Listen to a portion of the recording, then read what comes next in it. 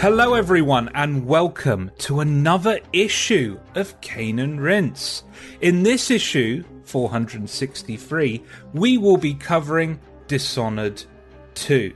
Joining me, Joshua Garrity, in this issue is Brian Edwards. Hello, hello. James Carter. Hello. And Thomas Quillfelt. Hey there. As I said, we are covering Dishonored 2. It is worth noting that we covered Dishonored, the original, in issue 88, which was 8 years ago, which was quite a shock for me to discover when writing up the notes for this.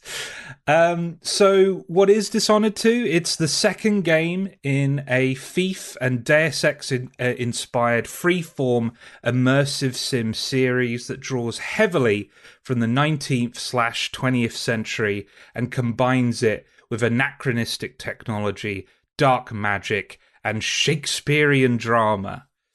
The primary developer on this Dishonored title is Arcane Studios Lyon. Both Arcane Lyon and Arcane Austin worked very collaboratively on the first Dishonored, and that's not to say that Austin had nothing to do with Dishonored 2. They helped a lot with playtesting and offering feedback on Dishonored 2, but this was much more a Lyon joint, as Austin were working on Prey around the same time. The publisher, of course, was Bethesda Softworks. Creative director who co-directed the original Dishonored is Harvey Smith. So this game is no longer in the Unreal Engine. This is using the Void engine, which is Arcane's own in-house engine.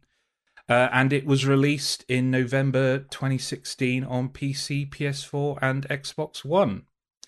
I think it's fair to say that the reviews for the game were fairly positive. It sits at an average of 86% on OpenCritic. And the user reviews are pretty much on, in the same ballpark as the critics. So IMDb has an average of 8.4 out of 10 from consumers. Right, let's dive into our histories. James, you were on the issue on the original Dishonored, were you not? I was, yeah. Yeah, absolutely was. This was a game that was marketed as immersive sim but heavy on stealth, so naturally I was interested, and I can certainly remember it was myself, Leon J was on there. I can't remember who else was. It's me as well. You as well, yeah. Yeah. I remember, I haven't been back to listen to it, but I remember being a little bit lukewarm on the game. There was stuff about it I really liked, but there was stuff that kind of missed the mark, particularly around not the world building, but the story side of stuff didn't hit for me. It felt like Corvo's story just wasn't quite what I was after. So hearing that Emily was going to be a playable character, that they were looking to build out the world and expand the world and kind of build on that stuff they'd put down, left me quite hopeful for this. But as mentioned, Dishonored was not a game that on its name alone was going to get me interested in a sequel. So I didn't actually play this until about a year after release, in the run-up to, in preparation for Death of the Outsider. So I actually I played the original Dishonored in 2012, the year of release. I then replayed it in 2017 in September, played Dishonored 2 in October of 2017, and then straight into Death of the Outsider around the same time, because that had just come out. So I hadn't been back to it since then, so it's now 3.5 years. But replayed New Game Plus playthrough on Xbox Series X, but originally was Xbox One Would have been X at that point, 2017, or think, yeah, I think so. So yeah, replayed it a couple of weeks back now, sort of end of March, and yeah, that's where I'm at with it. So came from a kind of I'd warmed to Dishonored over the years, it's fair to say, and ended up getting to this a little bit after its release. Yeah, so I was also on that issue, and I was also really, really negative. And this is an interesting one because the recording was 8 years Yeah, ago, and a lot changes in eight yeah, years. I listen to that podcast now, and I there are things that I still agree with, like the criticisms of the plot. I think are still I still think I hold mm, right. Um, but I feel like I was trying to force Dishonored into a mold that it was never meant to be mm, in. Part of it was that like 2012, I also played Mark of the Ninja, yeah, and I was kind of unfairly comparing Dishonored stealth to Mark of the Ninja all the way through. And I think when I revisited the game quite a few years later, I kind of approached it as not a stealth game, but a opportunist game. yeah, And then I ended up having so much more mm, fun and gained a renewed appreciation of the game that I just didn't feel way back when. So Dishonored 2 ended up being kind of an anticipated title. I really like what they were showing off with Emily.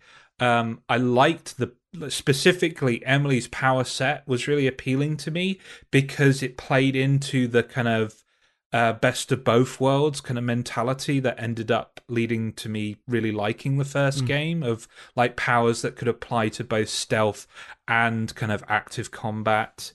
Um, so yeah, I didn't get this day one, and I can't remember the reasons why, but I did end up picking it up like a couple of months later, because Bethesda games, I don't think it happens much now, but at least back in 2016, there was this trend of Bethesda games going to 25 quid yep, like 2 months later.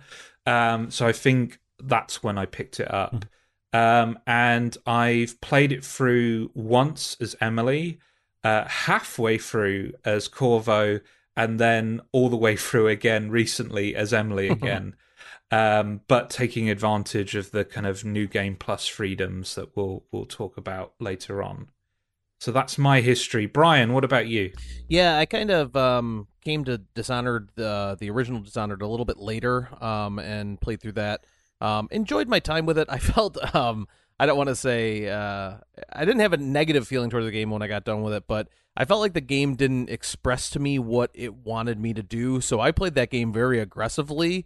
And then I was on the boat ride to that final island, and they were like, "You are a terrible person, Corvo." I'm like, "Oh, what did I do? I thought I was just doing the thing." But anyway, so by the end of that game, I kind of had a feeling for more of what they were looking for me to do. And Dishonored 2 was a game that I anticipated. It was a game that I got pretty close to launch. I got it. I guess it was probably in this first round of discounts. I think I got it maybe 10% off, maybe a little bit more. And it just kind of sat on my Xbox hard drive for maybe 3 or 4 months. I'm not sure why I didn't get to it. So I probably ended up playing it well into 2017, probably in the spring there. And then once I started it, I just kind of motored the whole way through. Couldn't really think of anything else to play. I played through as Emily. And then recently, in the lead up to the show, I've been playing through as Corvo. I've gotten, I want to say, 3/4 of the way through the game. I didn't get through it all the way again as Corvo. But yeah, so I was pretty close to launch day adopter, and then coming back to it now in preparation for the show. So let me think. I really liked Dishonored one on PS3, and I picked up finally got through the DLC on the PS4 collection, I think. I don't know why I didn't play it earlier. Really kind of enjoyed the whole thing, and I thought about Dishonored 1 as a first draft that I enjoyed. And I, play very slowly, anxiously, hoovering everything up and looking up stuff I might have missed and all of that. And then in 2016, I had the good fortune to be able to catch I think it was a BAFTA talk with the art leads on Dishonored 2, and was just so impressed. They talked about a single piece of concept art for like 15 minutes, like going through every single aspect of like the cultures they'd drawn from, the art styles, the fashion. Literally one image of I think some Karnaka guards escorting the Duke's carriage. And so that really impressed me, that kind of dedication to detail and the high art approach they were bringing into it. And I also got to jump the queue for a demo of the Clockwork Mansion at EGX, which was very exciting and very cool to use the new powers and zip around that mansion. So I sort of knew I'd seen the best level of the game just before launch. I was quite hyped for it, and then I just didn't buy it, just didn't play it, didn't think about it. Me and potentially quite a few other people, and eventually it was on a birthday list. Someone got it with the typical Bethesda discount, and then again I owned it. It sat on my shelf for well over a year, and then finally in 2019 I was just like, well, I think I should probably play this. It's been long enough now, and I don't know why I didn't play it sooner.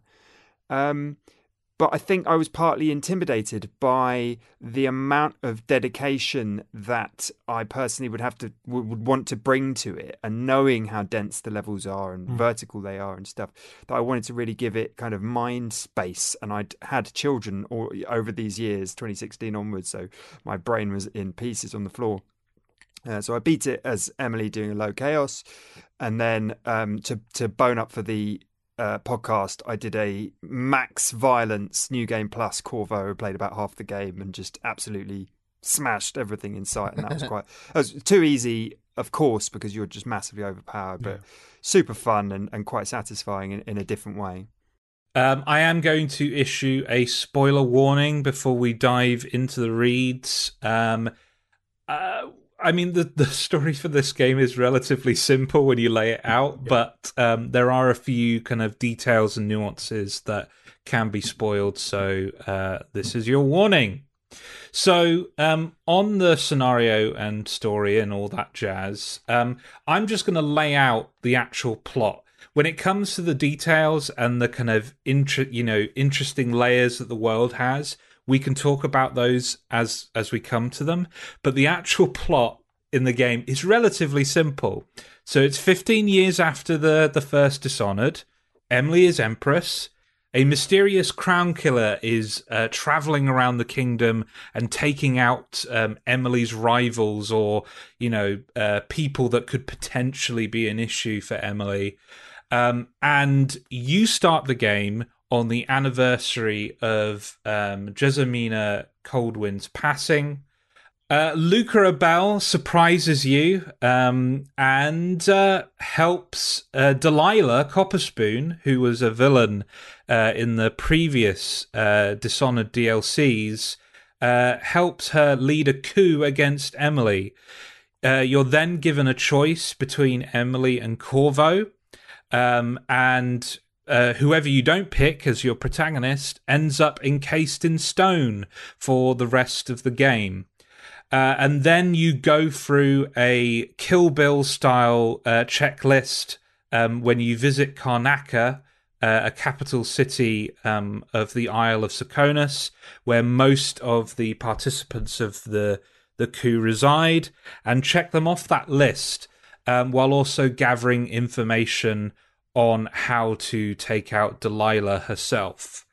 That's effectively like the chess piece, storytelling version of the plot.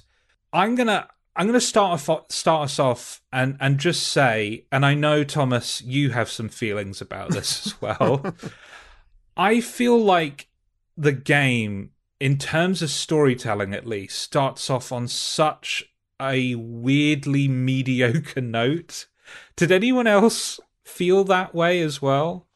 I do, and I think part of it is that it just seemed like, I mean, obviously, I'm playing a video game that's designed for me. It is literally contrived, but it still seemed a bit contrived. It's like Yeah. I'm sitting in the throne. I played as Emily, so Emily's sitting in the throne, and then Delilah literally walks up the red carpet, takes out everybody around you, and you go just from being the most powerful person in the kingdom to then just the empress to just nothing in a matter of moments. And I don't. It just felt like just kind of like you could just kind of see it coming. I don't know how else to describe it. It was underwhelming. And I remember there's a period shortly after, as you're in that first chapter, I'm kind of sneaking down the alleyway, and these guards that were previously my guards are now just out to kill me immediately. And I just kept thinking to myself, like, this isn't how, like, nobody would just unquestioning, like, just like, like, oh, okay, well, she's in the chair now, so she's ruling things. Like, I don't know. It just felt a little bit contrived. And once you kind of get moving past that initial chapter, I think it really picks up in a good way, both narratively and in gameplay. But that first chapter was a bit of, I remember having the conversation with myself, like, is this what I want to do? Like it kind of it put me off a little bit right from the beginning. I think they've got a couple of problems in this opening bit and the first level. It feels awkward and inelegant compared to some of the high highs of the set pieces later on in the level design and all of that. To start in such a way, I can forgive an awkward setup for a game that's about powers and level design and kind of beautiful art design. So where the story is not necessarily the key focus, I can kind of forgive the artifice of it. My problem was actually, that I was saying on Slack, was just that the voice acting is strangely inconsistent and very odd and flat in some places, and then exquisitely kind of high drama in other places. And Vincent D'Onofrio, he doesn't phone it in so much as like throws the phone at the wall, whereas sort of Rosario Dawson is going as flat as humanly possible. So it's very strange, and to spend the first level without your powers, okay, it's a good kind of verticality tutorial, but it is quite disappointing. If you're coming from the first game especially, it's quite a disappointing first level for me. And so by the time you actually start getting powers and stuff, you've been playing for potentially two hours or something. So it's a bit of an uphill struggle, isn't it, to even get to the fun of the game.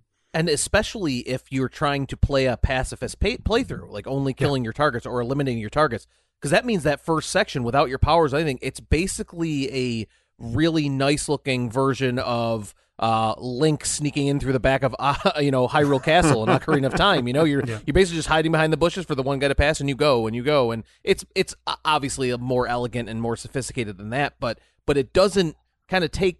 It still feels like that. It's just kind of just waiting, and if you get seen, it's like, oh well, I just got to run or reload or whatever. Yeah, it just like you said, it does feel a bit ham-fisted, especially compared to where it gets to, and I know we'll get to that later. I think story-wise, there are some problems I have with this as well. Not just in terms of it seems very artificial to be given an obvious choice in who you're playing, and then it just happens that the other person's the one getting encased in stone.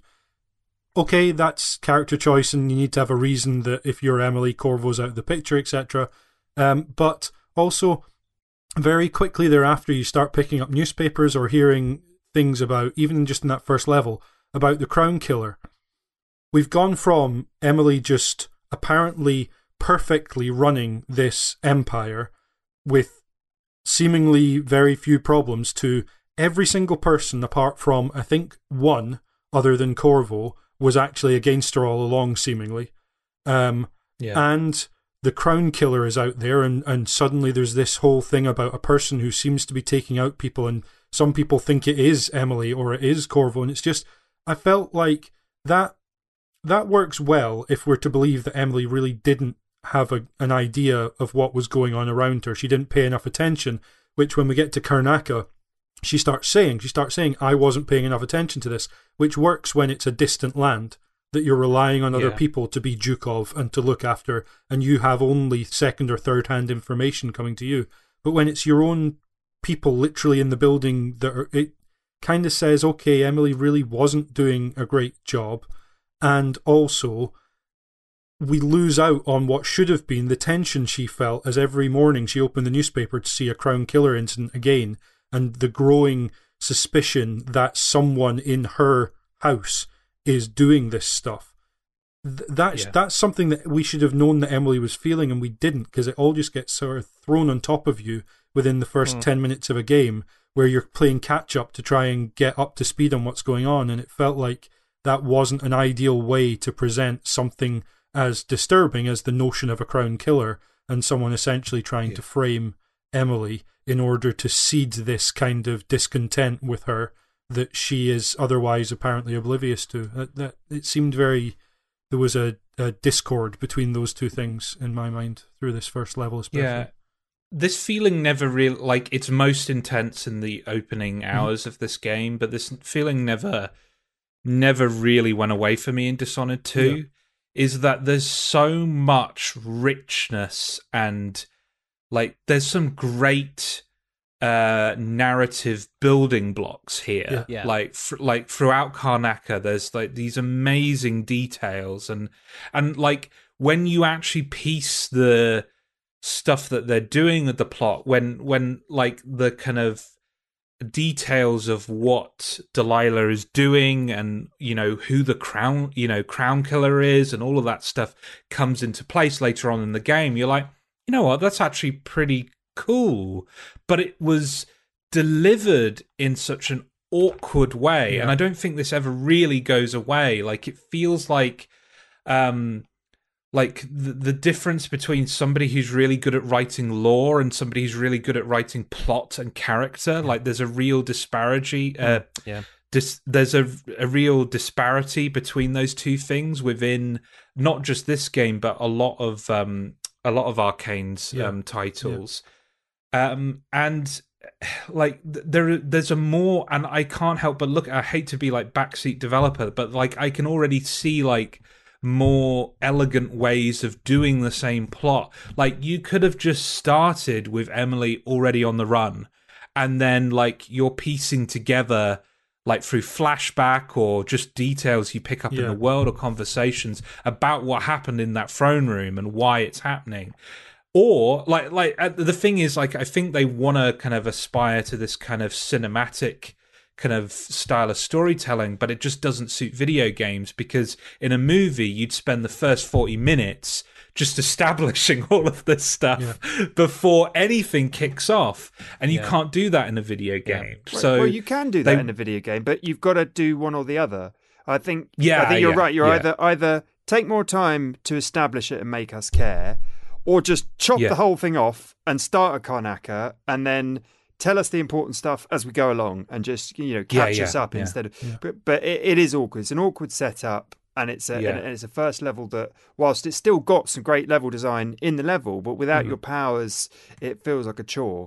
So we're going to dive into the kind of mechanics and kind of verb set of the game in a bit, but I just want to start us off with this post from John Cheatman, who is I'm going to feature his post throughout the recording, just because I thought it was really well written, and I've peppered it throughout. So this won't be the last we hear of John.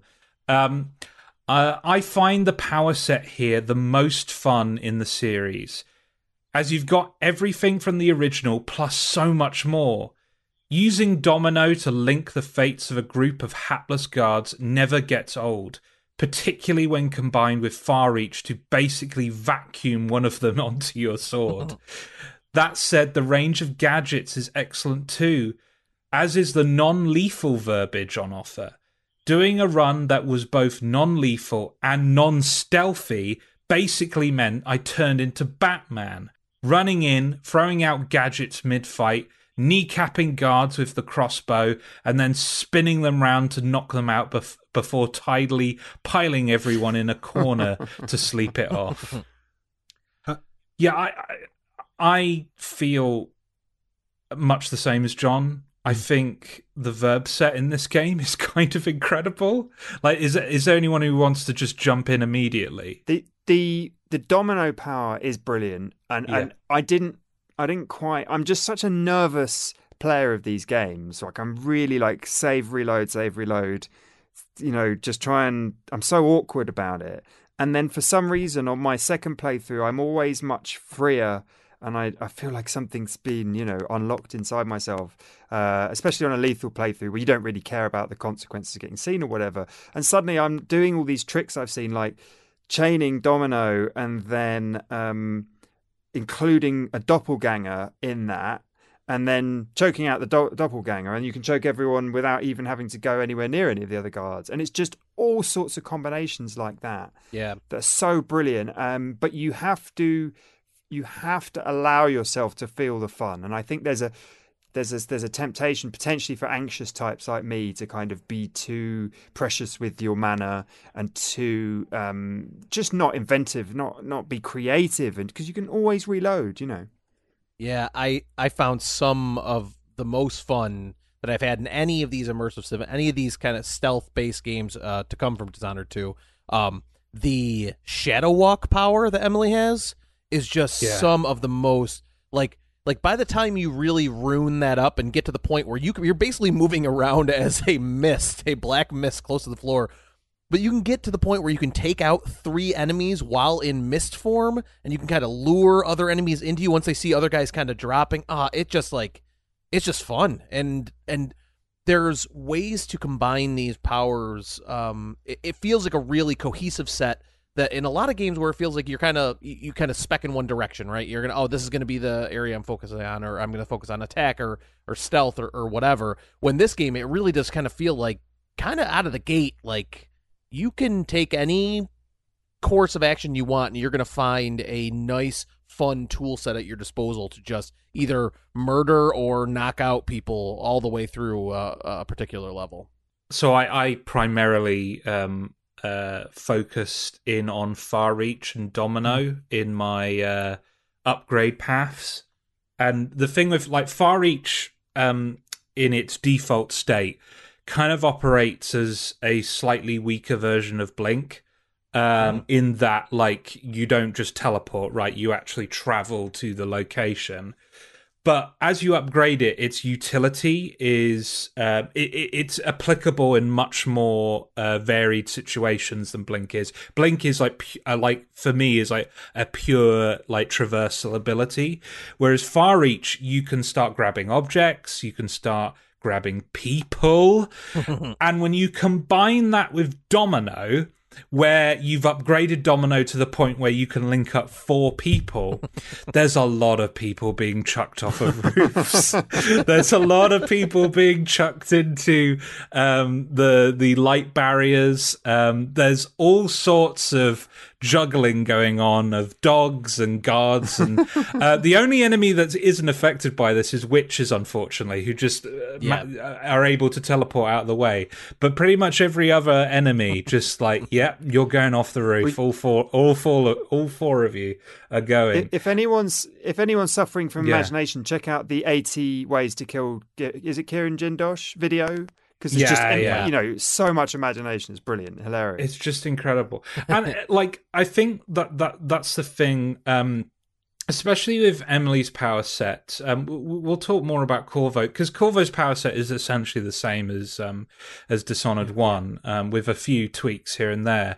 But what I loved about Emily's power set was how much like and Brian, you kind of hinted at this earlier, like how much they intersect with each other. Like all of these abilities, like Mesmerize works really well with Domino as well. Doppelganger works really well with Domino, especially as like a stealth tactic of just like Domino, get a doppelganger in front of me, Domino the doppelganger, kill the doppelganger, everyone's dead. Like there's just like so many possibilities with this ability set, and it's just incredible. I think still my favourite though is stop time. Actually, that's what I found with this Corvo playthrough. There's just nothing quite like it for just pure murderous fun. You just stop time and you feel safe and powerful And you're just like, should I get a grenade? Should I get a crossbow out? I'm going to stab this guy, stab that guy. I killed like 15 witches and 8 dogs in a minute and a half. And it was awesome. And it's just so much fun if you're doing a playthrough where you can, express yourself. And I think that's the issue that I have. And it's the same issue I had with Dishonored.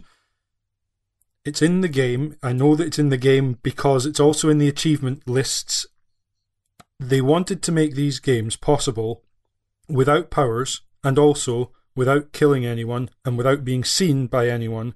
And if you play for that, which is always going to be my default way to approach a stealth game, it just is, whether it's Metal Gear, whether it's Splinter Cell, whether it's Hitman, whether it's this, any kind of stealth game, I'm going to assume that if it's a viable option to not kill anyone and not be seen, that's what I'm going to try and do, and maybe what even the developers want me to try and do, because so often there's an achievement for doing that, and there isn't one for killing everybody in the game. So that says something to me. And never before in any other game than Dishonored and Dishonored 2 have I felt like I'm missing out on so much of the game by doing that. Mm-hmm. Yeah. Like, you miss out on all bar about 2 of the powers, because honestly, Domino is useless if you want not to be seen at all, because you can't allow any bodies to be seen, which means unless you can be sure that everyone you're about to drop unconscious is everyone, then those bodies get seen, so you're far better off just avoiding people altogether and finding a route around, which means you're not going to heavily populated areas, which means like half or more of the levels you are just not going to see. Because you want to take the quickest and least populated route to get to your target, and you want to find out whatever the option is to not have to kill them, which means you're heading to whatever the marker on the waypoint on your map is. It just feels like you're missing out on so much. So my second playthrough, where I just said to myself, right, bite the bullet on this one, put up with the fact that you're just going to start killing everyone. It's going to be a high chaos playthrough. You're going to be told at every cutscene and in some of the conversations that you're doing the wrong thing. Yeah. This time around, there's no rats that are suddenly more numerous, so kind of, who cares? It does just blood feel... flies. I think there's more blood flies in barely more matters, places. because you just run up to the nests and swipe at them, and smash there's them, never yeah. people... Well, other than the kind of blood fly zombies, there's not really people around when there's blood flies around, so... Yeah, it's just weird that I don't feel it in a Metal Gear game where I'm not using a load of the weapons, because they give you enough stuff to do that's non-lethal, and you feel so... I want to say powerful, but what I actually mean is smug for having got round all these people and they have no idea you were ever there. That's actually what you feel. Whereas in Dishonored, it feels like, well, obviously they had no idea, because I was about 300 yards away from all of them at all times. Like, rarely am I putting myself in a position where I'm... The Clockwork Mansion is a fairly good expression of that, isn't it? As a microcosm of, like, the idea that Jindosh is this kind of Joker-like guy who sees your every move and is just constantly in your ears, really annoying you, so you really want to just smash his face in. Or you can avoid any room, you can just basically get through the whole level without him ever knowing you were ever there. Yeah. And that variety is just brilliant, because you could do it either way and then miss a load of content. And I think if you're interested in finding the different ways of expressing the play in this game, there's just so much richness and detail and options to go through. And that itself, the fact that those multiple paths exist, pleases me and makes me feel more rewarded for whatever I picked the first time, and feel more creative for whatever I pick the second time.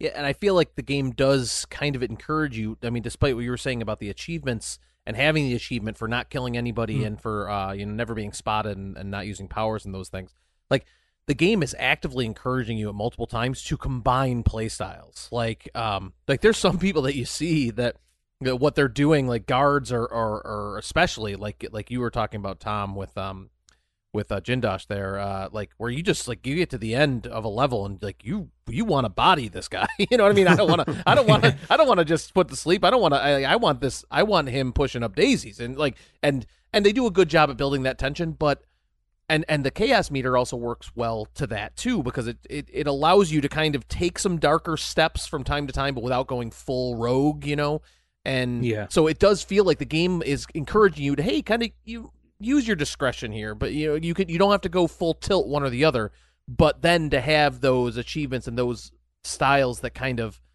encourage you to go that way too, it does kind of feel a little bit at war with itself there. Yeah, I feel like with, James, you've brought up Metal Gear, and I would bring up Hitman here.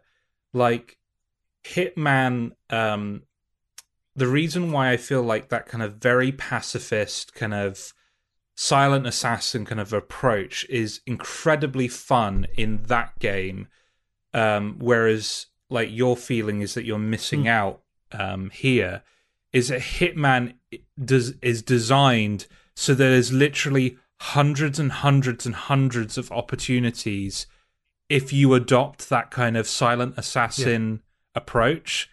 Whereas with Dishonored, there is also hundreds and hundreds of opportunities, but it's hundreds and hundreds of opportunities where you're playing entirely different genres of game depending on the approach you take. Like, there's like a version of this where you could just march through the game like a first-person shooter and just take everyone out. And I feel like that's more true of Dishonored 2 than it was of Dishonored 1. Like, I think you can upgrade your character and your sword fighting and your pistol to a degree where you can just go full berserker if you really want to. Sure, yeah.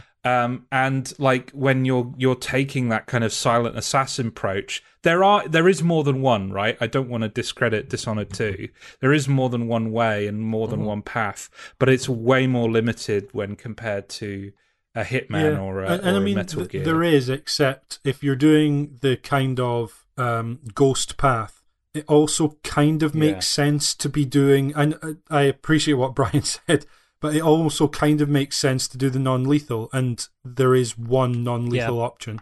You either get there and kill them in any way you want, or you go and do the thing that is the kind of get out of jail free card, to send them off on a boat or whatever it is to get them out of the way, to swap Luca Bell for his body double, that kind of thing. There's always one way out, which means essentially you're kind of very limited if you're doing that. And that's a good point. I didn't think about it like that. To your point, Brian, to say, yes, Jindosh, obviously, horrible guy, you get there and kind of especially if he's been taunting you all the way through the level, you absolutely feel justified in just dodging his two robots, hopping down and, slitting his throat or whatever. But also, if you're using the heart to listen to what people or what it says about people, there's very few people in this game that you can't feel justified in thinking the world might be better off without them, if that's your point of view. Right. But that doesn't affect your chaos. If you kill someone the heart says is bad, it doesn't affect your. It doesn't make it higher chaos. No, that's the thing. You can be a sort of murderous Batman in this game and still achieve the quote unquote good ending, as I understand it. And I just think with a game where there's a sandbox, brilliant level design, lots of different tools and goodies to play with, I think you are setting yourself up for disappointment if you try and take that kind of trophy hardline approach without circling back around to do some of the experimentation. Sure. I just think you're robbing yourself slightly there. And I find it difficult to blame the game. I don't. I very specifically don't, because they put in mechanics and mission options, and it's borne out. The reason I say achievements is not because I wanted all the achievements, but because that tells me something about how the developers want to encourage people to play the game at least once.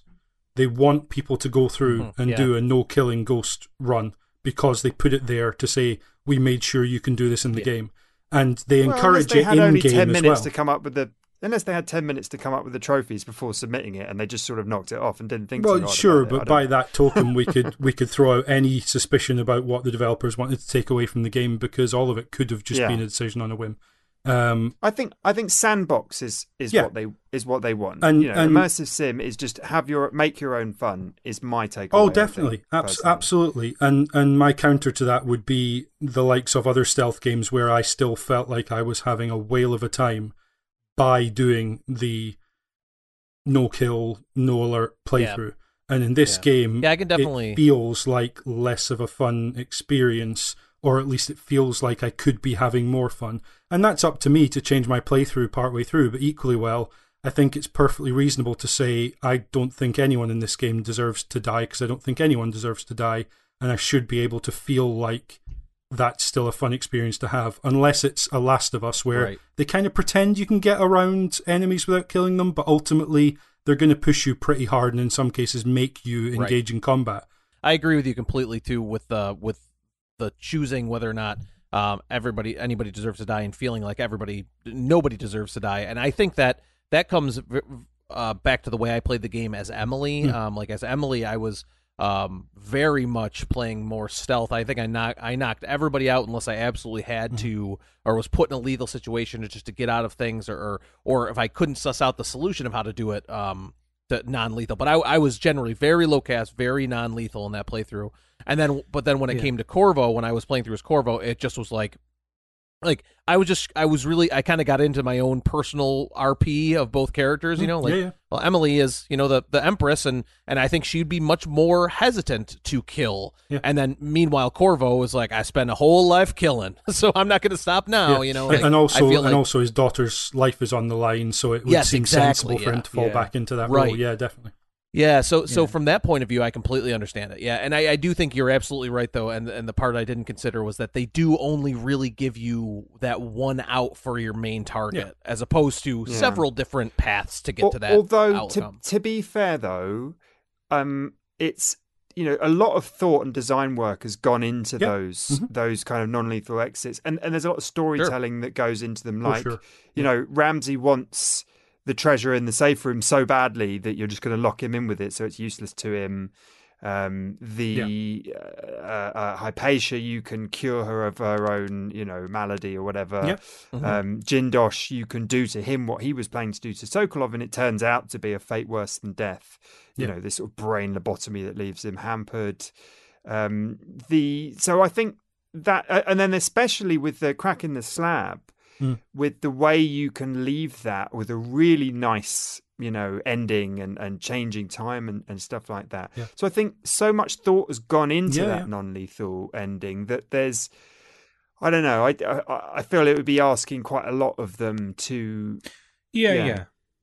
We're just, I think we're just talking about, like, preferred ways of playing and, certain styles. Like, even if, like, the stuff in there is all incredibly considered and everything feels polished and feels like, yeah, if you do this, you're going to have a fun time. It does feel like, like the non-lethal, at least I'm not going to say non-lethal, but the non-lethal Ghost approach is more limited as compared to other stealth games in the market. But, like as I'm going to go on to now, like, the way I played this game the second time round is I didn't use the quick save, unless I died straight up. Like, I didn't use the quick save, quick load feature at all. Like, every mistake was a mistake, and I just lent into it. Oh, that's cool. And I had a huge amount of fun, because my approach to morality in this game is very much like, if you're a member of the coup and you are a willing participant in this coup, you're dead. Like, it was just my view of like, okay, these guards who are definitely working with Delilah, they're dead. The kind of, like, guards who are just out on the street, like, you know, patrolling, just trying to keep order. Yeah, the engineers on the Death Star. You're just... Yeah, all right, fair enough. But no, you know what I mean. Like, there's a difference between, like, the soldiers on Das Boot versus the SS proper. Like, yeah, I took that approach of like you're not like directly complicit, so your life is spared. And if you use I the body disappearing power, Yeah. it's so Yeah, satisfying because yeah, they just disappear. It's great. It's great. You see, I didn't get that because like my approach is like aggressive, dirty stealth. Like Dirty so that's my stuff. default stance now. Is like that's what I'm going to call it from now on, dirty stealth. Where like I would allow the guards to know of my yeah. presence, but not like me as a person. So I quite happily like take out a guard, grab their body, go up onto a lamp or some kind of high point, and then just throw the body down on the guards and watch them all panic because I'm Yeah, I Batman, was right? I'm an about to agent say, of yeah, fear. the Arkham effect Dark of, side. of stringing your body up and then knocking it down to see the guards. Absolutely, yeah, panic and in fear. Yeah, Yeah. definitely. Cool. Along with the powers and the way they intersect with the sandbox, there's also collectibles, upgrades, and an economy to the game. So, in terms of upgrades and power ups, you've got the runes, which are dotted throughout the environment, and then there's always a couple on an altar, which you then get some detail from the outsider about your target or the general locale or what's going on. And you also have the bone charms that kind of act as special modifiers. If you choose to pursue this as an upgrade path, you can get into bone shaft crafting, which allows you to combine bone charms together, which saves on bone charm slots and allows you to have a greater variety of modifiers.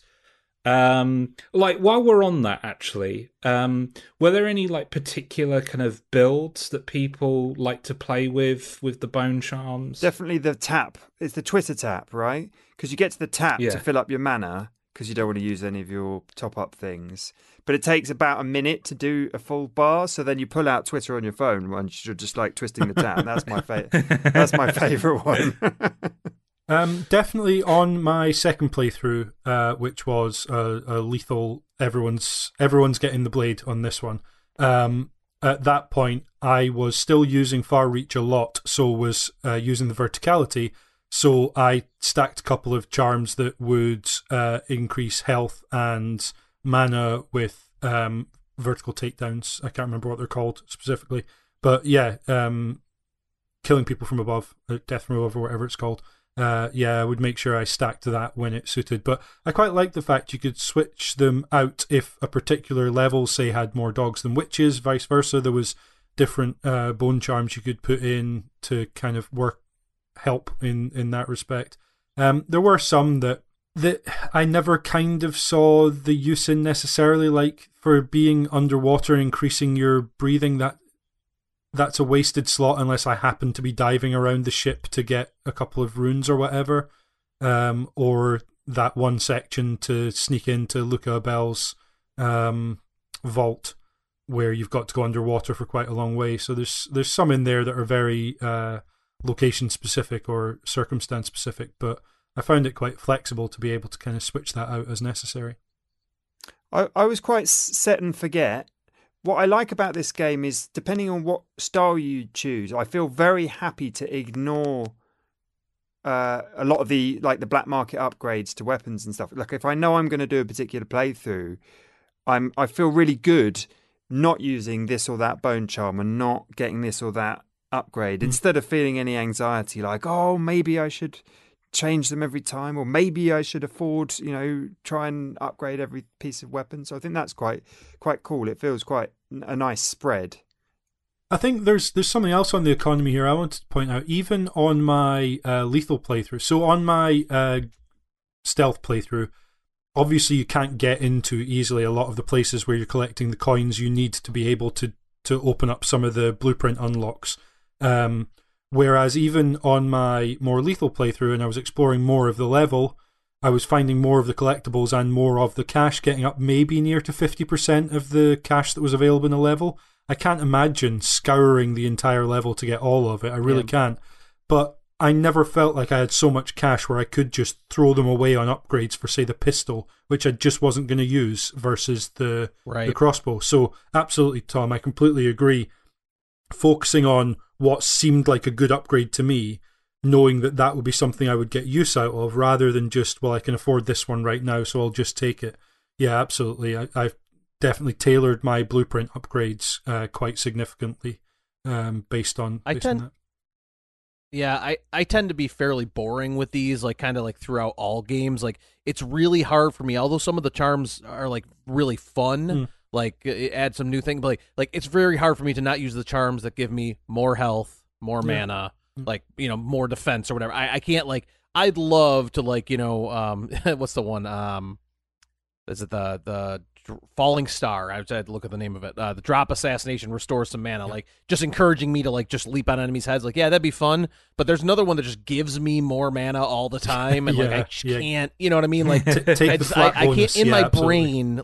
Even though I know the other one would probably make me have more fun, I have this weird anxiety about, like, but what if I'm in this position where I don't? And then, of course, I end the game with, you know, having too much of everything. But yeah, I don't know. I'm fairly boring when it comes to that stuff. Unfortunately, I should try to branch out. I think that's understandable because certainly if I've got an option between a flat 10% increase in health or a 10% chance that I'll get more health when I use a health vial, I'll take the flat bonus I know I've got rather than the one that I didn't ever notice when I used a skill and it didn't use any mana. I wasn't watching my, you know, if I had to far reach somewhere, I wasn't watching the meter to see whether or not it didn't use any mana this time around, or whether I got an extra bullet in the pistol this time round. You know, this is all before the time with the design trends move towards, I'm thinking of Assassin's Creed Odyssey, but I'm sure it happens in Genshin Impact and a billion other games where it's like, put on this thing +2 stealth attack, you know, of this atomization of every single stat, and you get like a 5% boost to something or a 1% boost to something. And just like breaking down stats across the board and making it all so anatomical. Whereas here, the bone charms seem more light fun to me. I don't feel like I'm heavily speccing a build or that I need to attend to them all the time. I feel like I want to collect them all because it's fun. You'll see more of the level if you go out of your way to kind of get every rune and get every bone charm. Even if I know it's like one of the bad bone charms, which I tend not to use, the ones with the double-edged sword, the corrupted bone charms. Corrupted ones. But I still want to collect them, and I still like having them and just sort of flicking through them, but not in a really micromanagey way. It's a game where I just don't feel like I have to spend too much time in the menu, and that's brilliant, and that's actually quite refreshing now. This side of 2018, I guess, is when I feel like those design trends came in. Yeah, I mean, like I think I said this on several issues of Cane and Rinse, but like I absolutely despise that design trend of Gary Butterfield on Watch Out for Fireballs describes it as the 2% frost damage trend. I hate it. Like what I want is like. And I think the Bone Charms do this, is like meaningful changes to the way that I play, without it kind of feeling too vital. Like being able to regain mana by eating white rats is not essential, but it's kind of fun. I'm just going around the level munching some white rats. Yeah, why not? And like that, because for me, like mana conservation was like my primary concern with Bone Charms more than anything else. So I took the flat like upgrade that Brian took, but then I also took eat the white rats. I also took, if I slash the blood flies, I get mana back. I also took, every time I go for a swim, I get some mana back. Like, I've got all those abilities, and it did make for, like, strange pass-through levels where I'm just like, oh no, I'm a little low on mana, better go for a swim. For me, that was always, there's so many taps in the game. For me, it was always, oh, there's a tap, get Twitter out. A minute later, move on. That's the thing, like, the tap I know what you mean. Like, it's probably more effective and more reliable, but the standing by the tap That's great. I and love then it. looking at Twitter, I didn't want that. What I wanted was, right, action mana conservation. I'm going to dive into the water. I'm going to pick up a white rat. That's what But I I'm mean, going to the do. good thing is, though, the more confident you feel in your mana supply, the more free you feel to use your powers, and the more Yeah, for fun the sure. game Yeah. is, Yeah. ultimately. So Yeah. I think there's a very subtle way with the bone charms. They're sort of saying, look, we want you to have mana. We don't want you just to be counting down your 10 vials or whatever, and it always feels valuable to use, too valuable to use those. You sort of want to, you feel instinctively you want to conserve those because there's a big number counting down from 10 that you just always worry you're going to hit 0, and you never do, because none of us, I doubt, are playing with the kind of wild abandon that YouTubers, really experimental YouTubers are doing insane things with chaining powers together and having a lot of fun with it. And I kind of wish I was that player. But at least with this game, the opportunity is there to be that kind of player. And I never ran out of mana juice. I could have been a lot freer with my powers, even still, but there's definitely a signal there with those bone charms that they want you to have mana. They want you to feel like you can always get it back and you can always use it, and you should use some of your heavier powers and not always feel that you're trying to conserve them. But yeah, and offering each player a different way of mitigating some of their Addermire solution use, which is the name I've just remembered for the blue vial that you replenish your mana with. Giving players different ways. So if you want to be, if you want to be Tom in the desert running to every tap, or you want to be Josh on a drunken route home, just sort of stumbling around alley to alley looking for rats, you can do either way, and you can kind of accentuate that a little bit with the bone charms and lean in the direction you prefer. But everyone, kind of, no matter how you're playing, unless you're doing a no powers run through, you're gonna need mana for your abilities, whether you're going toe to toe with enemies or whether you're avoiding them using a lot of kind of far reach or blink or whatever. You're always going to want for that. So it's good to have different ways of mitigating the use a little bit. Let's talk about the level design, because I think it's fair to say that it's an aspect of the game that has gotten the most coverage, the most conversation in terms of podcasts, in terms of media, and in my view, completely justifiably so. Like, there are 9 levels in Dishonored 2, and bar the first level, A Long Day in Dunwall, I think they're an incredible collection of designs and concepts. There are some standouts, which I'm sure we're going to talk about, but I think universally, like, all of them, apart from the first one, all of them show a care to attention to detail, to creating a unique experience within that level, so that every level feels like it's exploring a theme, like a thesis statement. It's just incredible. I think the level design in Dishonored 2 is amongst the best in the genre. I think it's incredible. Yeah, that and art design are such high tent poles for this game that even just one of them to this standard would see me, coming to a game like this based on people's recommendations. But the fact you've got both combined and the way they play off each other, because even you can. So Noah Caldwell Davis was going on about the YouTube essayist was going on about art within art. The fact that the art design, and I know we're not talking about art design, we're talking about level design, but the art design is so amazing that you'll turn around and there's this beautiful painting or sculpture or whatever. But you can equally do the same as just any point from up high.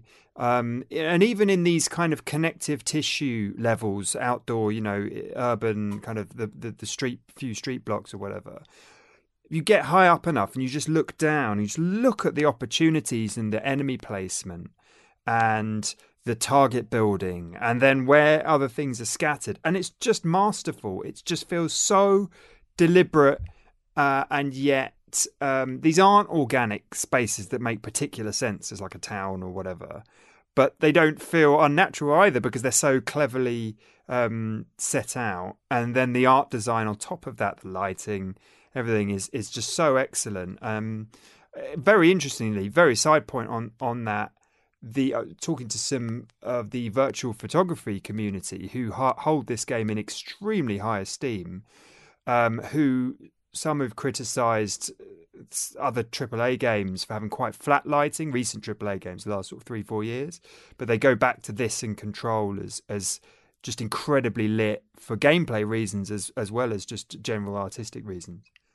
So I think, I would go further to say that the artistic design, the aesthetic of the levels does bleed into the level design and the gameplay as well. And I would point to, I think there's only 2 levels where I would maybe get them confused as to which one was which, and that's Edge of the World in the Karnaka streets, and then Dust District when you're kind of moving around the 2 different gang areas, because the palette out in the world seems kind of similar, but every other level has its own distinct look and feel, and there's things that I immediately think of, and that's a palette thing. It's an artistic design thing, but it also goes to the level like the likes of the Adamire Institute in the Good Doctor, where you're going after Alexandra Hypatia.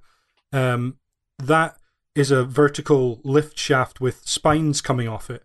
And then you go to something like the Royal Conservatory, which could seem like a very similar thing. You've got the vertical lift shaft at one end of the building, but then you've got circular floors around a central area like a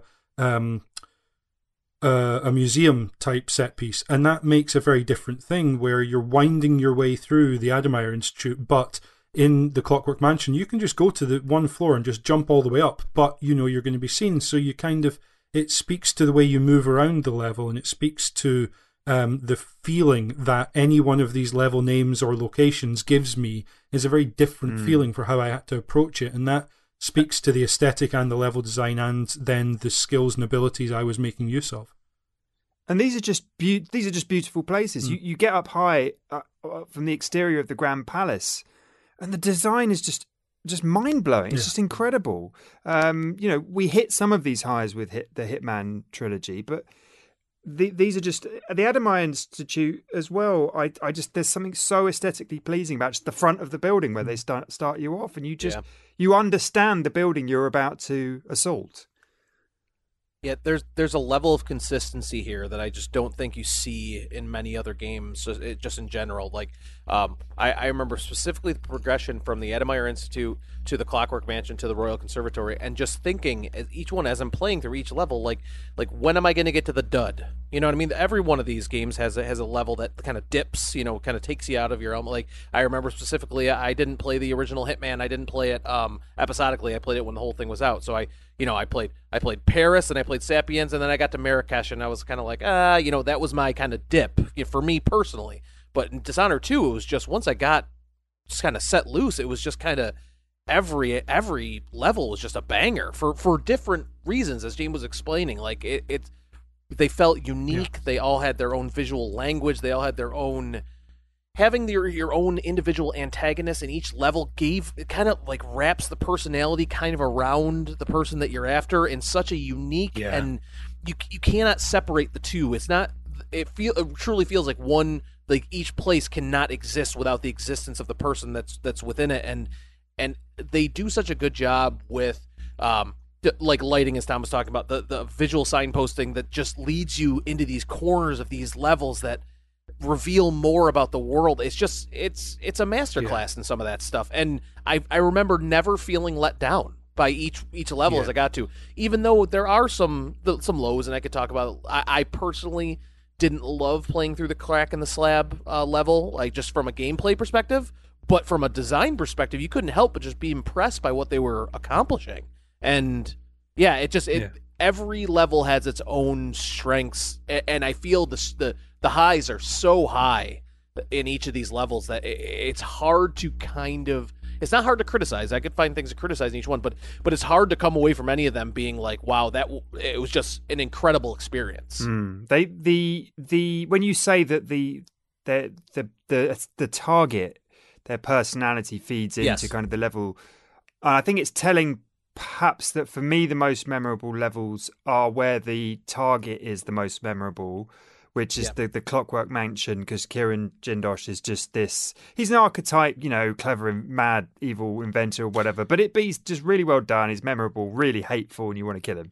And then Luca Abel with just this unbelievably over-the-top performance, but also this just disgusting tyrant who lives in the lap of luxury, and you just want to murder his face, but actually the way he gets taken out is very satisfying as well. So and the buildings that they inhabit reflect their personalities and are all the stronger for that marriage. Of course, the art design and the placement of sculptures and paintings and furniture and clothes and plants, like some of the plant life and in the Royal Conservatory as well. Like you look around and there's these crazy witch herb lab stuff, and then suddenly there's a skinned body stuck on a pike, and it's like, whoa, that's disgusting. So there's just so much richness in the levels as well. That's pure environmental kind of art design. Yeah, but everything feels so cohesive and connected. I want to talk about some of the standouts in a bit more detail. Tom, you were already talking about Kieran Jindosh. I feel that the Clockwork Mansion is one of those levels that, we've said all of these levels are great, but the Clockwork Mansion feels like a standout in terms of the cultural conversation around this game. I jokingly feel, even though like there's nothing like this in this series, in terms of the intricacy of how the level is constructed, but Kieran Jindosh and the Clockwork Mansion, I feel like it feels like BioShock to me in this weird way. Like Kieran Jindosh feels and looks like he's auditioning to be the next big bad in a BioShock game. And just the atmosphere and the tone of the Clockwork Mansion kind of feels like the moments where you're kind of confronted with a particular ego within a BioShock environment like Rapture. Like it's the personality of Kieran Jindosh is infecting every element, and then just. It's an incredible piece of design, like the way that the building transforms, and it's not just the way that it transforms; it's the nooks and crannies in between, outside of where you're intended to go. Like the concrete, the messy concrete exterior that you're not meant to see. Those nooks and crannies. All of that stuff. When you're in his bedroom, when you've got the heart and there's I can't remember whether it's a rune or a bone charm. There's a rune or a bone charm here, and it's here, and you can't flip in see it, and you can't work. You keep pulling the lever, and you can't work out how you get into it, and then you're like, oh, but if I pull this, then quickly go in there, and then it actually goes down, and then suddenly I'm underneath this room, and just those little nooks and crannies. If you think you can get in somewhere, you probably can, and there's probably something there. Yeah, speaking to the BioShock reference, George, I got strong Sander Cohen vibes from this level, just from the fact that this is his little fiefdom palace. Yeah, exactly. He's in charge. He runs the show. No one actually wants to work with him or be anywhere near him, so he's got to basically build his own clockwork, puppets, essentially. But he's so much cleverer, and like even just speaking to... You can go through that level and he will not know you're in there until the very end. So you can kind of almost Riddler-like pull the wool over his eyes and prove that you're smarter than he, etc. But yeah, I definitely got strong vibes of that. I think for me, the moment where you first realise so for me it was I was walking along a corridor with some guards up ahead. I spotted a window to my left, cracked the window open, and I'm like, oh, well, that's not obviously outside, but it's outside of the building he wants me to see. Hop through, and it's very much that kind of portal moment, portal well, let's not spoil anything, of just seeing behind the curtain and working out that there is a level beyond the level that they presented you with. And you're getting behind the scenes to areas that are not finished, to stuff that is clearly like prototype, stuff that's been discarded just behind the scenes.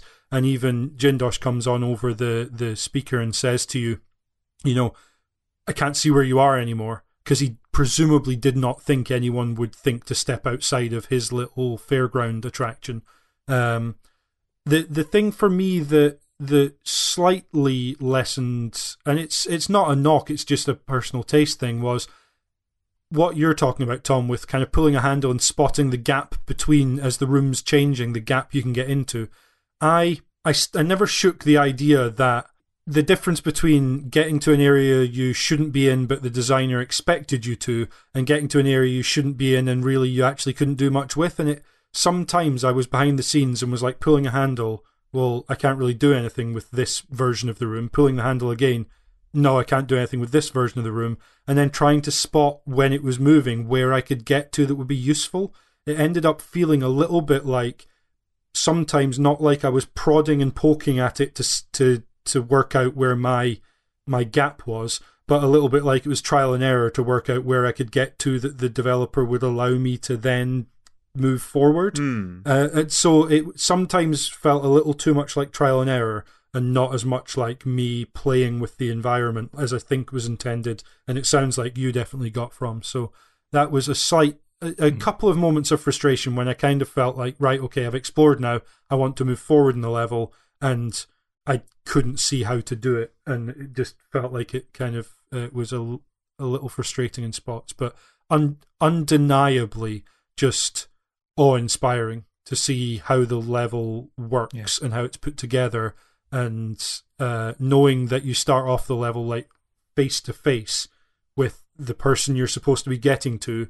He is a corridor away and you cannot get to him even with all of your powers is incredibly powerful. I mentioned up top that I wasn't we wouldn't be able to credit every level designer involved in Dishonored 2, and specifically it's really difficult to actually track a line between levels and specific designers, but in this case it's widely known who's responsible for a lot of the heavy lifting with the Clockwork Mansion, so I did want to credit level designer Dana Ellen Nightingale. Just incredible piece of work. I can't imagine. Yeah, I can't imagine how you put this level together from scratch. Seems to me obvious proof of game design as an iterative process, because I can't conceive of someone, and maybe that's me selling Dana Ellen short, but I can't imagine putting this together from conception off. It's too much. It's too much for me to conceive playing through it, let alone versus design. One of these static buildings. Okay, cracking the slab is different, and there was something in the water between that and Titanfall 2. With that's quick switching, providing just such brilliant gameplay opportunities. But something like the Grand Palace, where it's a static building, but it's like with Hitman, like we all know, anyone who's played Hitman 2016 onwards. The kind of Groundhog Day, the building that sits there, but it's the people who move around in it that's the interesting bit, and the design of the building itself. So something more static like the Grand Palace that doesn't have moving rooms, but still feels like a living place that is fun to get on the roof, go in the bottom, go in the front door, poke at, prod at from every direction, because it's got a really lush exterior as well. Whereas the Clockwork Mansion doesn't have an exterior like that, so it is a different feeling. You can go outside, literally, the outdoor space, but it's still part of a level design in a way that going over the roof of the Grand Palace is a bit different, I'd say. I mean, you say there's something in the water about cracking the slab in Titanfall 2. There's something in the water about this level in Titanfall 2 as well, because Titanfall 2 has that sequence where the floors and walls are all moving around you as you move through it, and it's very much a similar sort of feeling. I think we're going to move on to Cracking the Slab, because it's one of my favourites as well. But I do want to just mention at this point that unfortunately Brian Edwards had to leave the recording due to an emergency at work. We will be allowing Brian.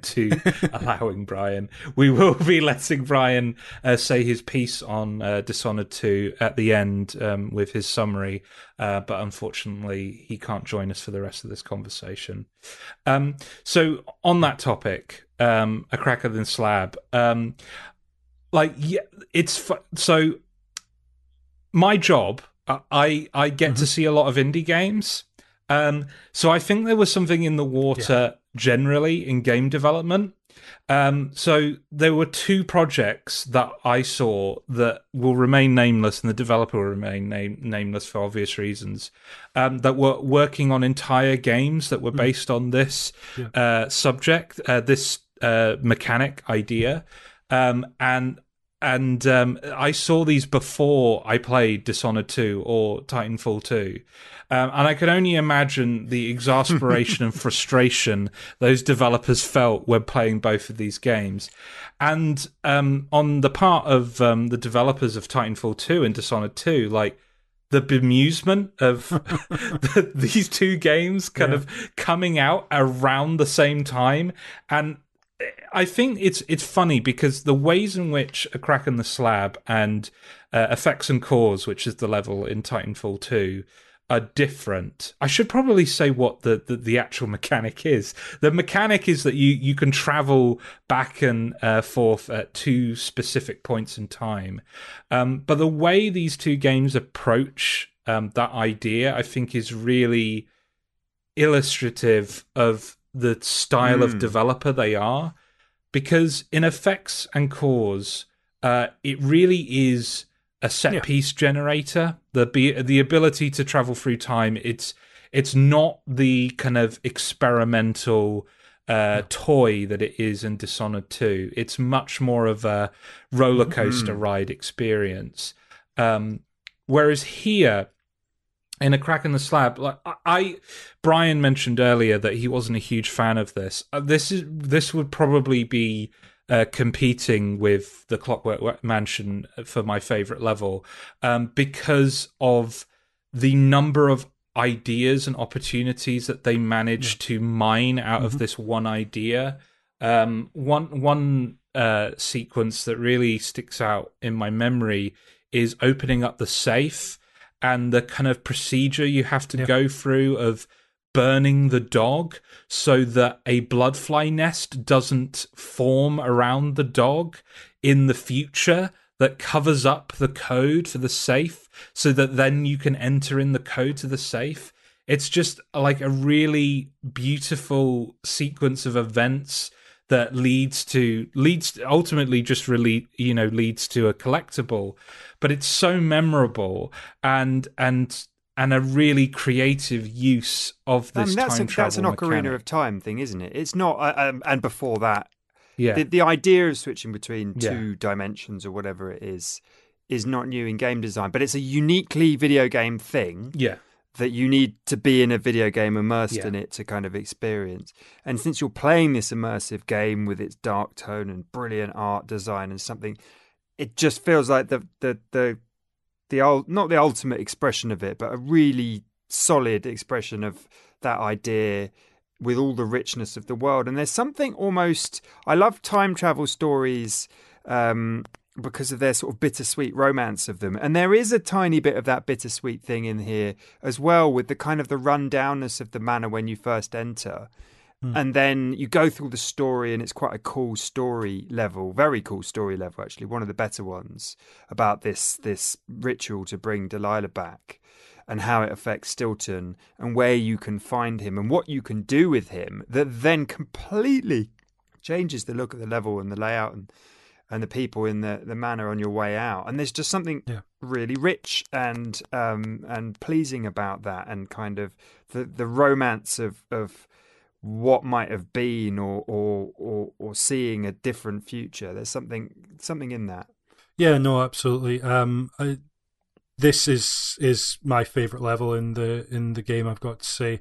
I absolutely respect Clockwork Mansion, but playing with this idea, which it kind of makes a little bit of a not a mockery, but it raises questions over the rush to say games like the Medium or upcoming Ratchet and Clank Rift Apart are only possible because of next-gen hardware, when these levels are not reskins of, like, they're structurally similar, but there are very different things going on in each time period that you're in terms of where, how they're dressed, where you've got blockages, where you've got access, where you don't, in terms of enemies that are there or not there, all sorts. So it feels like you are moving essentially between two different levels, and it's completely on the fly. You can see into one as you're in the other, and what I love about this is, in a game where you have blink and far reach, you should feel like Nightcrawler all the time. And I never quite did until this level. Because the difference between Nightcrawler is he doesn't just go there. He moves into a different dimension, travels, and then pops out. That's my understanding of it. Apologies if I got that wrong, but that's what this game has you do. No, that's correct. And you can pop up in front of an enemy, let them see you intentionally, pop away from them. They will still run towards you. You turn round, now you're behind them, pop out, gone. That then alerts the next enemy, and you literally end up, for want of a better phrase, bamfing around a corridor, a room, a level, whatever. See, what you really want with that is like a super hot playback, though. So you could just watch the blow-by-blow immediately afterwards. But nonetheless, I felt it. It is that X2 opening scene of just bump, bump, bump. And you only see it in flashes in the reaction. But that's the important point. In that opening in the White House in X2, we only really see it from the perspective of the people being attacked. We don't get to see it from the perspective of the attacker. Yeah. And this level, you see it from the attacker's perspective, where you just know when you hit that trigger, you're going to pop out right behind the person that you are about to attack, knock out, whatever. And then that is going to have a knock-on effect. And every time someone sees you, unlike the rest of the game where you have to panic and think, right, where am I getting to safety? How am I getting away? It's just a trigger pull and you're gone.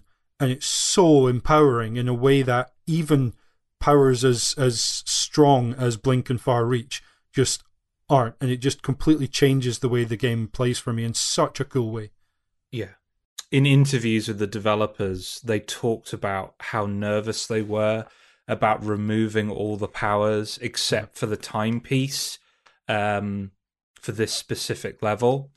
And I understand that, but the timepiece is so fun and so powerful that if you had every other, element in the chaos cocktail of your abilities in there as well, it would distract from the focus, and but also it'd be too much. Like, I mean, oh yeah, absolutely. It would just be a nightmare for the developers. But it shows confidence, right? In that idea that the idea is strong enough to stand alone, to stand in isolation, and the timepiece itself is so elegant and the thing that amazes me, like the teleport, the way that works is very similar to Titanfall 2. It's instantaneous. It's very slick. The thing that amazes me is actually the lenses on the timepiece, where you can peer into that other reality and position yourself and plan based on peering into that lens. I don't know what it is, but like even on this second playthrough, it kind of gave me chills, like being able to kind of have this window into another world and see these guards panicking and running around like completely oblivious to where I am and what potential chaos I'm about to unleash on them. It's really effective, and the music, like we'll talk about the music in a bit in isolation. The music in Crack in the Slab is my favorite in this game as well. It's so atmospheric and creepy. I love it. Cool. I want to end our conversation on level design with this extract from John's piece on the forum. When it comes to the amazing level design, I feel the Clockwork Mansion and A Crack in the Slab dominate the hype around Dishonored 2's level design, which is a shame, as every one of the environments here seems intricate enough to have supported Hitman-style extra missions and challenges had Arcane been inclined.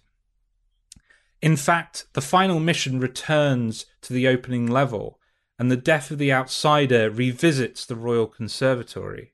While those headline-hogging levels are brilliant, when I think of this game's design, I also think of creeping around Kira Gardens, running through the dust storms of the Bastia mining district, and causing mayhem in the Duke's Palace.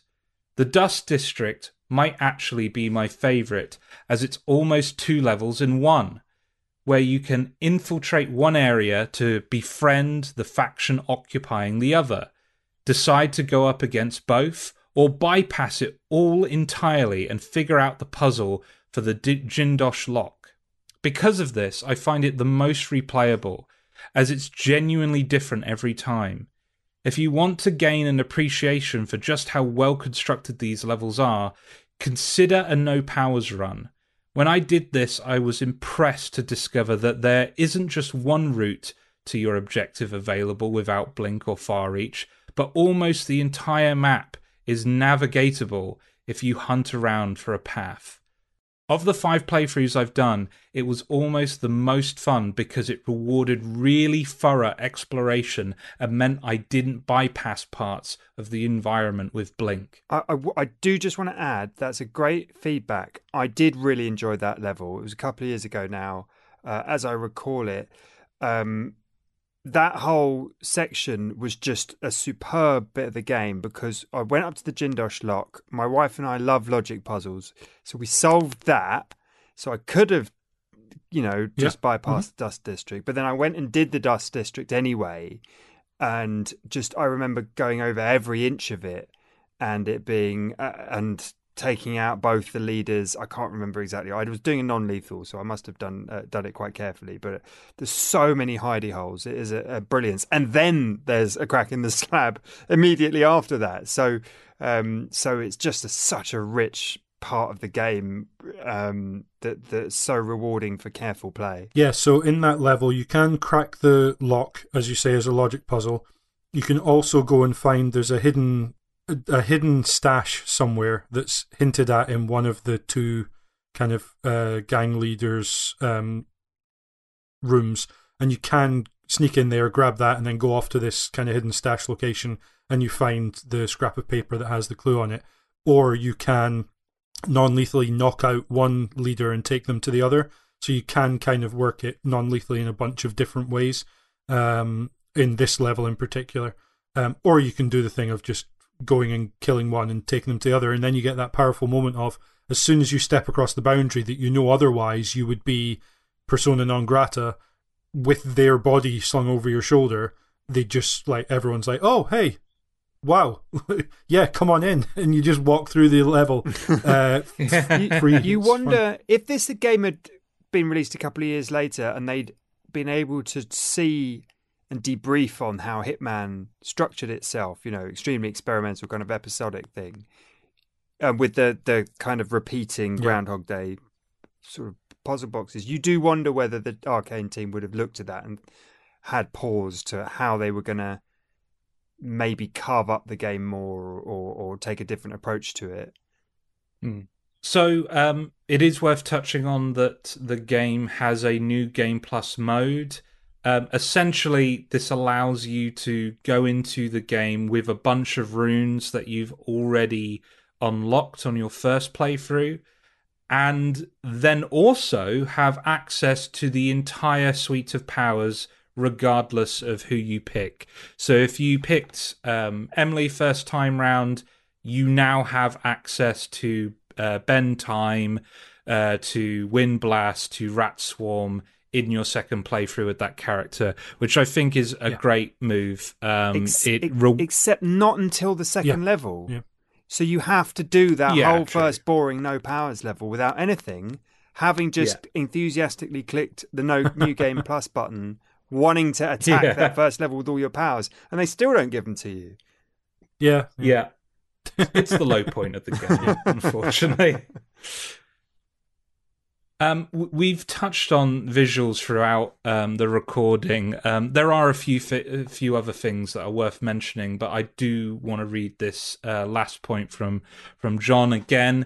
Visually, Dishonored 2 doesn't have the original's painterly art style, but I think that the more realistic style works well for Karnaka, which is bright and sunny, as well as swarming and stinking, in the words of Billy Lurk. The fidelity really makes it all pop out of the screen, and I've spent hours taking screenshots of everything from the vistas to cluttered desks to the fabulous wanted posters and propaganda art. Karnaka is up there with Dunwall among my favourite video game cities. It feels so real, bustling, noisy, and sweaty in a really vivid way.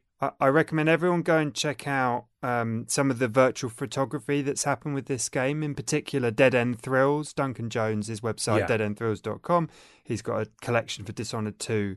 And even there's one shot where he's just looking up at a lamppost, and it still manages to be this like artistically brilliant thing, not just because of his shot, but because of the depth of design and for everything here. You know, there's the fashion designer that came in to do the lead female costumes, and just up and down. There's so much to look at and to drink in all the time. Maya Hansen is the person you're referring to there. The fact that they would do that at all speaks credit to the game's devotion to design on every level. This is one of the most visually beautiful games I've ever played, honestly. And I say that, owning a PlayStation 5 with Demon's Souls remake on it, like for all the, like that game is technically an incredible achievement. But in terms of art direction and design, I think Dishonored 2 is just a high point for the industry. It's just a wonder to behold. When you're on the boat looking over Karnaka and you look up, I mean, the sea effects are really great as well, like on a technical art level. But you just look at that the sweep of that mountain cliff thing going round, and then you start to understand if you look at the maps and pay attention about the wind tunnel that's coming through there. And then when you get up above and you're seeing the density of the buildings from above, it's breathtaking. It's honestly breathtaking. Yeah, I think as well, it just stands to say that part of what I meant about them doing a lot of world building that I really appreciated in the first game is there was enough there that they could have just set it in the same part of this game's world this time around, where you start off in the palace, same again, and make your way out through Dunwall, but that they went to, no, let's go to a different part of this world and let's imagine, based on how different countries, different continents, different regions feel in our world, let's take inspiration from a completely different culture, a completely different climate and ecology, and differences in terms of the industry, where Dunwall is very much whale oil and Karnaka is very much mining, and kind of technological advancement rather than whale oil had that kind of whale punk, I guess they referred to it as, whereas this feels much more like Jindosh's style of technology, which is maybe a bit more delicate than the kind of brutish aspects of Dunwall. It's really cool to see how they've thought about this world's different cultural influences and different feel that different places would have. Really stunning. All the way down to materials, like the sculptures made of polished wood, the metal gleaming, or the swords and the railings and the material of the clothes, the guards' uniforms in Karnaka and the hats, and the everywhere. It's almost everywhere you look. I mean, in some ways, there are two visual aspects that let it down, and this is just purely because of time and development cost, right? when they repeat paintings that you can't rip off the wall for money, when they Yeah. repeat paintings, it's a bit disappointing and boring because it's like, oh, I've seen that one. Okay, it's less special now. And the doors that you can't enter, these like dull, dark grey things, which I totally understand Yeah. is a design thing to tell you visually. So it's very clever to tell you this is not a door you can go through. Don't be disappointed. Just go a different way. But actually those concessions, because you can't have a brand new painting on every wall in every building.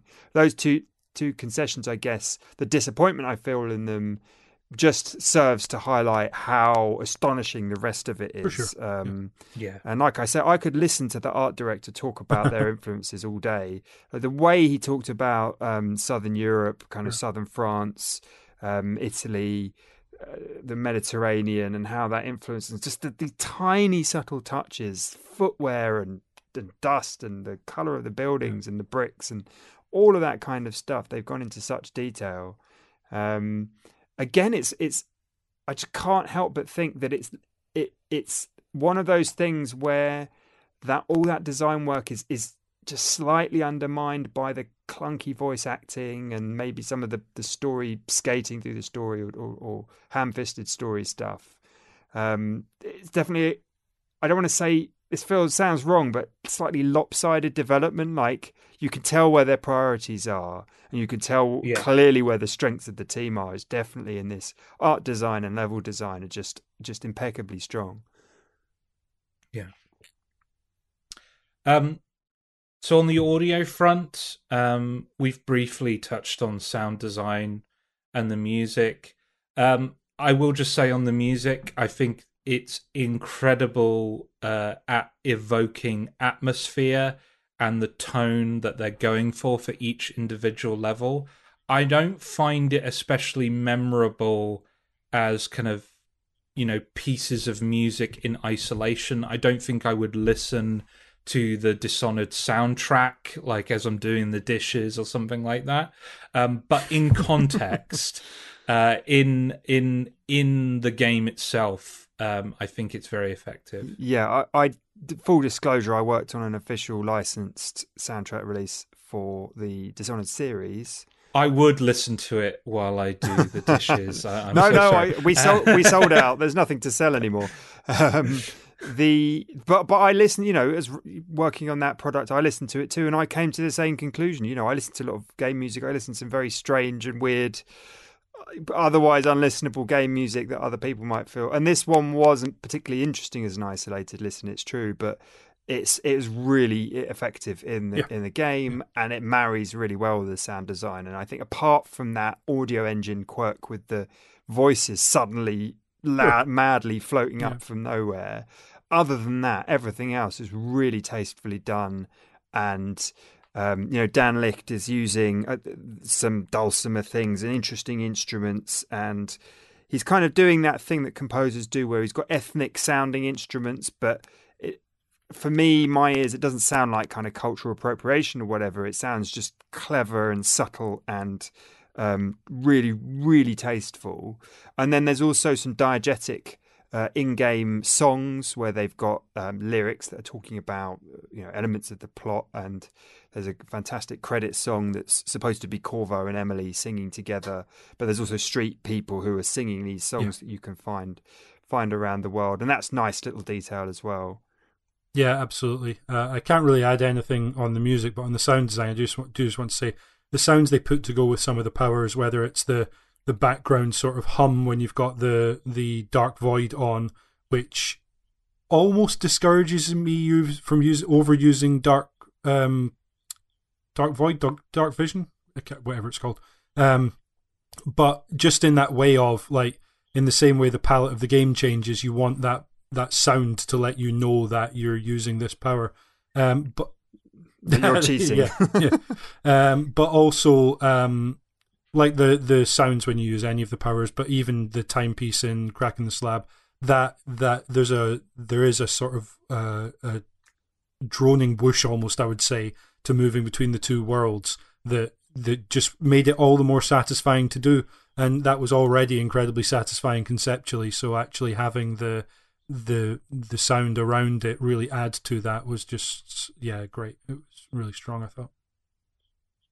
And down to the details very quickly. Just when you swig an Adamaya solution or something, that swallow sound, just excellent. Tiny little things like that really make it. You'd notice it if they were gone. I don't recall the gun being particularly punchy or whatever, but it just doesn't matter, does it? Because it's not a shooter. They get it right, especially where it counts, I think. Now I want to take us on to the last two bits of forum correspondence. If you want to hear your thoughts and feelings on the future Cane and Rinse issues, go over to caneandrinse.com/forum, find the topic on the issue title of your choice, and write down your thoughts there. So first of all, from Toon Skatoon, in the winter of 2016, before I picked gaming back up as a hobby, I went into a GameStop to buy a Christmas gift for my nephew, and I vividly remember seeing Dishonored 2 discussed as one of those advertisement/review shows American GameStops run on a loop that must drive the employees insane. Yeah, they do. I wasn't paying. Imagine being at E3 or Warsaw Game Week and you're next to a Square Enix booth where they loop stuff over and over again. Anyway, I wasn't paying too close attention to what they were saying, but the character design stood out, as did the host mentioning the game was set in a fictional country with a whaling-based economy. This was how I thought of the game until this last winter when I saw it simultaneously on Volume 10 of Cane and Rinse and on Game Pass, and decided to try my hand at whatever Dishonored 2 was. Without really knowing what I was doing, I ended up choosing to play through the game as Emily, and when I realised that this was more than just an aesthetic choice, I took a little time to read up on what the game was all about and committed to trying for a low chaos playthrough my first time. It turned out to be this great challenge that sometimes I could sort out on my own and sometimes required the help of a guide, but was immersive and rewarding from start to finish. Dishonored 2 seems so well considered, and for someone who was new to the franchise, so full of surprises. Its teleportation traversal system is one of my favourite forms of locomotion in gaming, and like a lot of people, I don't think I'll ever quite forget how menacing those clockwork soldiers are, and how impressive the crack in a slab time travel mechanic is. A Delilah Copperspoon might have a name that's a little too on the nose, and some of the voice acting might be a little stiff, but the inventiveness of the final fight against the Delilah familiars, and the great pleasure I took from watching Vincent D'Onofrio mash the scenery with his teeth as the Duke's body double are far more memorable for me. And as for the whaling stuff I remembered from that GameStop ad, it's in there, right along with the bloodflies and the Dunwall barkeep trying to keep her doors open, the mining town dust, and the blood-splattered asylum tea room, which swirl together to create an oil-painted texture that makes Dishonored 2, in my opinion, not just a good game, but a great one. Just on that, I wanted to say I thought they did a good job, as I've kind of touched on before. When Emily is taken out of Dunwall, they make the point that she has not been attentive to her entire empire as she should have been, and Megan, I keep wanting to call her Billy Lurk because that's who the character is to me, but Megan Foster, I think it is, doesn't sugarcoat it. She jabs at and makes, pointed comments at you as Emily, despite the fact Emily is clearly trying her best, trying to live up to her mother's legacy, is under a lot of pressure. It's a thankless job, but it's a job that is not being done as well as everyone in that kingdom needs it to be done, and they don't shy away from that. The entire region of Karnaka is just struggling badly. This last piece from Sage and Onion Knight, I will never get over how much I love that name. Somehow it hadn't occurred to me when I started replaying the Dishonored series this year how hauntingly resonant these games about political upheaval in the wake of a pandemic are in 2021. There are many ways in which I love how Dishonored 2 expands on the first game. We explore more of this beautiful world, we get a more nuanced look at the political machinations informing it, particularly in what Emily learns over the course of her story, and we get these compelling little glimpses into lives that have been twisted and destroyed by the mysterious void.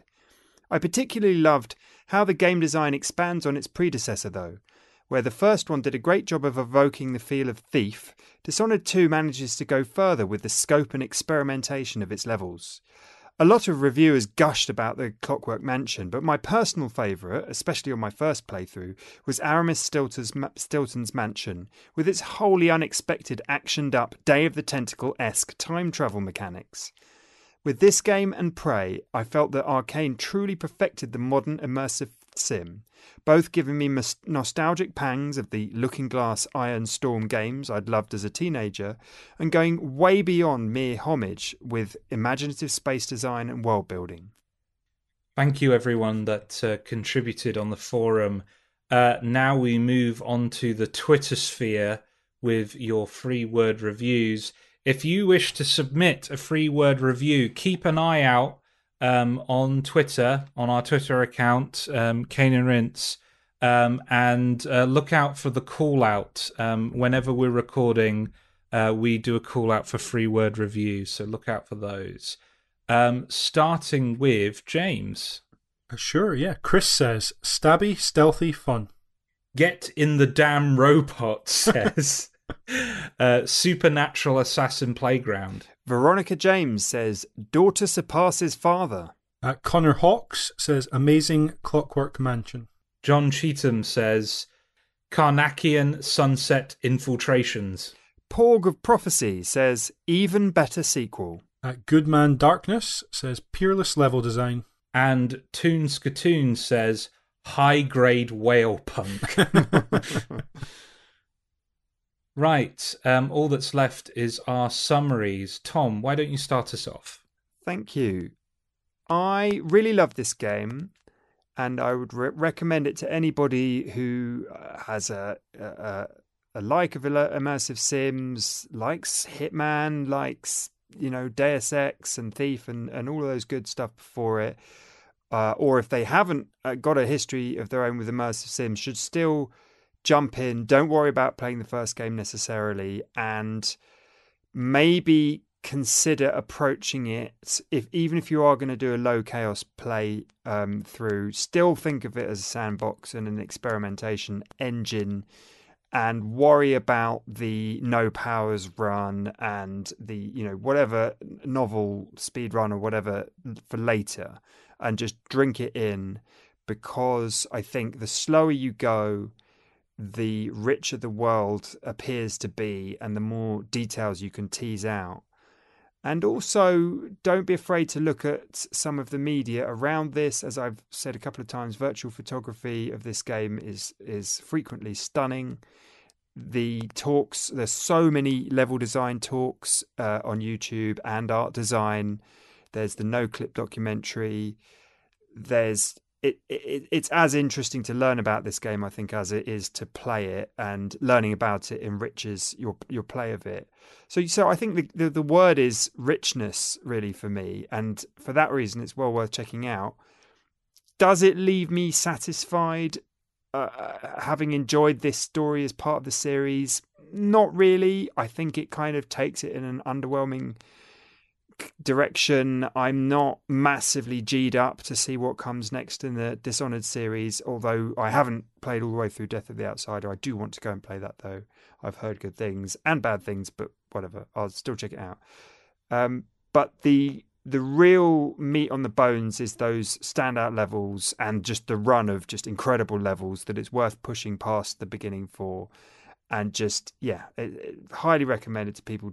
Take your time, explore the world, get experimental with the powers. Don't worry too much. The quick load and quick save on console are fairly bearable, and just try to have fun.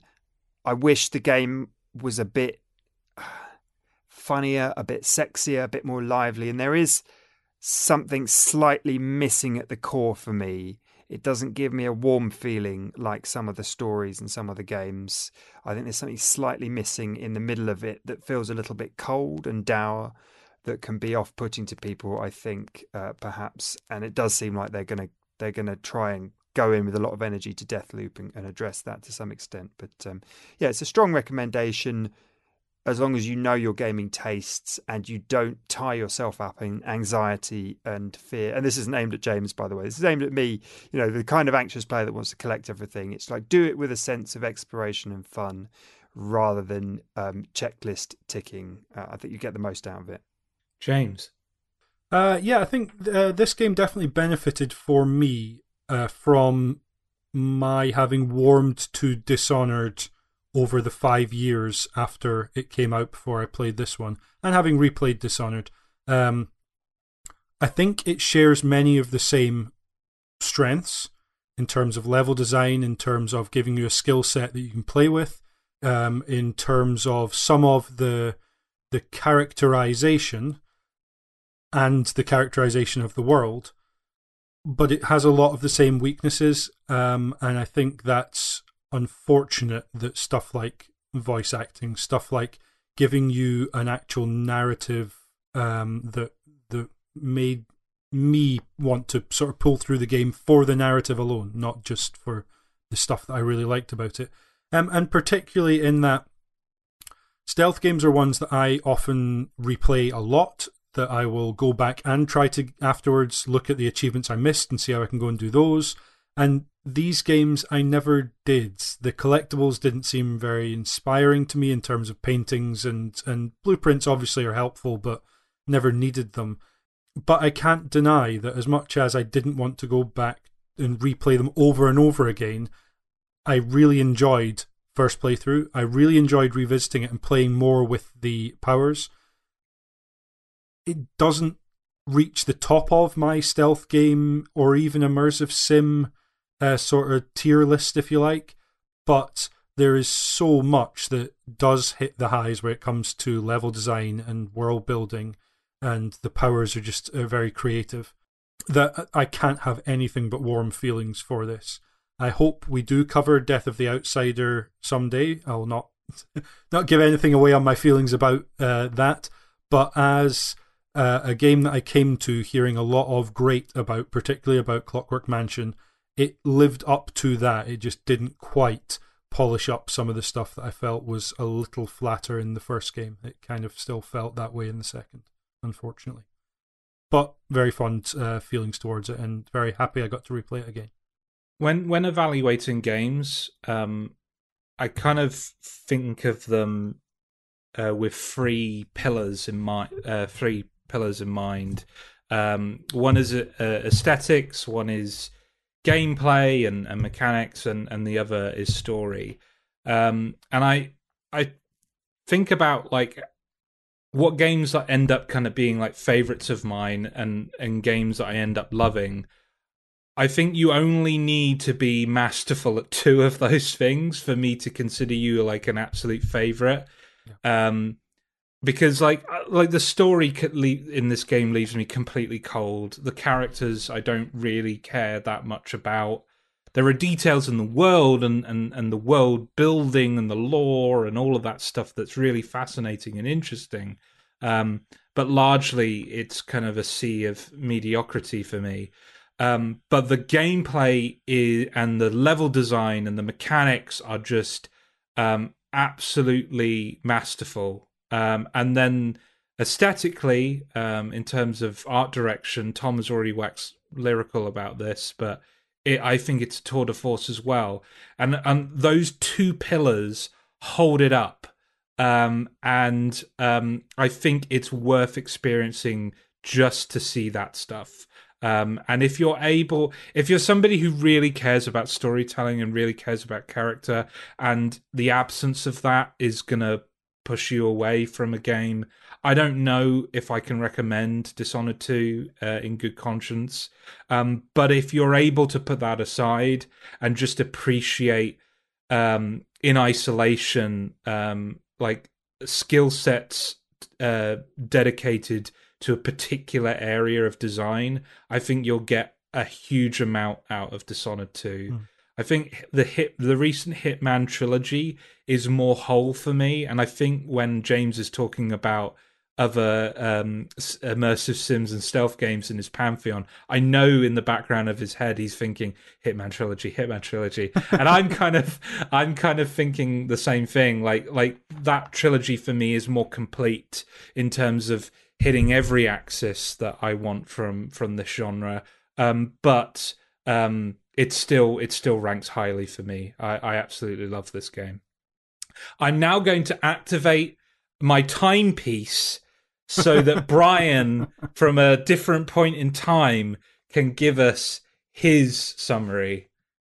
But Joy, for me, Dishonored 2 was really kind of surprising. I obviously really enjoyed it. I have a lot of very good things to say about the level design, about character design, and about just kind of the way it feels, the world feel. It reminded me of that way I felt when I first went to Rapture and the first BioShock, and I think a lot of people kind of chase that feeling, at least I know I do. And Dishonored 2 got there for me in a lot of ways. The opening really did turn me off. And it's one thing to say it could be what my expectations were. I could have been bringing over baggage from the first game, and I could have also just been kind of putting my own like expectation of what I thought the game was going to be.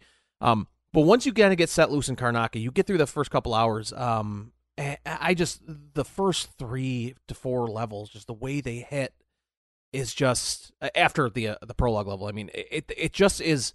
It's so consistently great to me. And I just always found myself having fun. I was having fun in the location, having fun tracking down the bad guy girl that I was focusing on in the area. I was having fun playing with the powers. I was having fun being Emily. And I felt like I was given all the tools that I needed to just have a great time playing through this game. I would love to see another Dishonored. I can't recommend you play it enough if this is your type of game. But I also will say that these types of games aren't always for everybody. It's not always that action-oriented experience, and it really rewards you the more time you put into each individual environment. And if that's something you feel like you're into, absolutely this game's for you. And I'm looking forward to getting back to playing it, my second playthrough.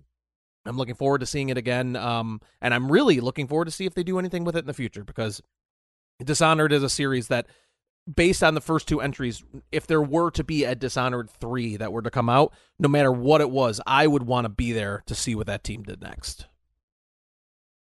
It remains for me, Josh, to thank Brian, James, and Tom for joining me on this recording, and to Editor Jay for putting this issue together, as well as the many correspondents and free word reviewers for contributing. And of course, you for listening at home.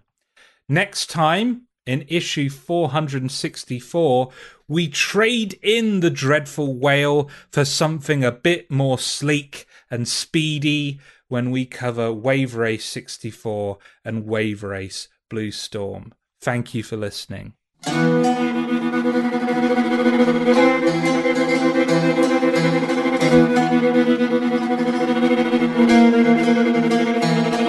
Before the great burning, before the wars, a time of nothing but hills and shores, the smoke of cities and fields of rye, no eyes of voices beyond the sky.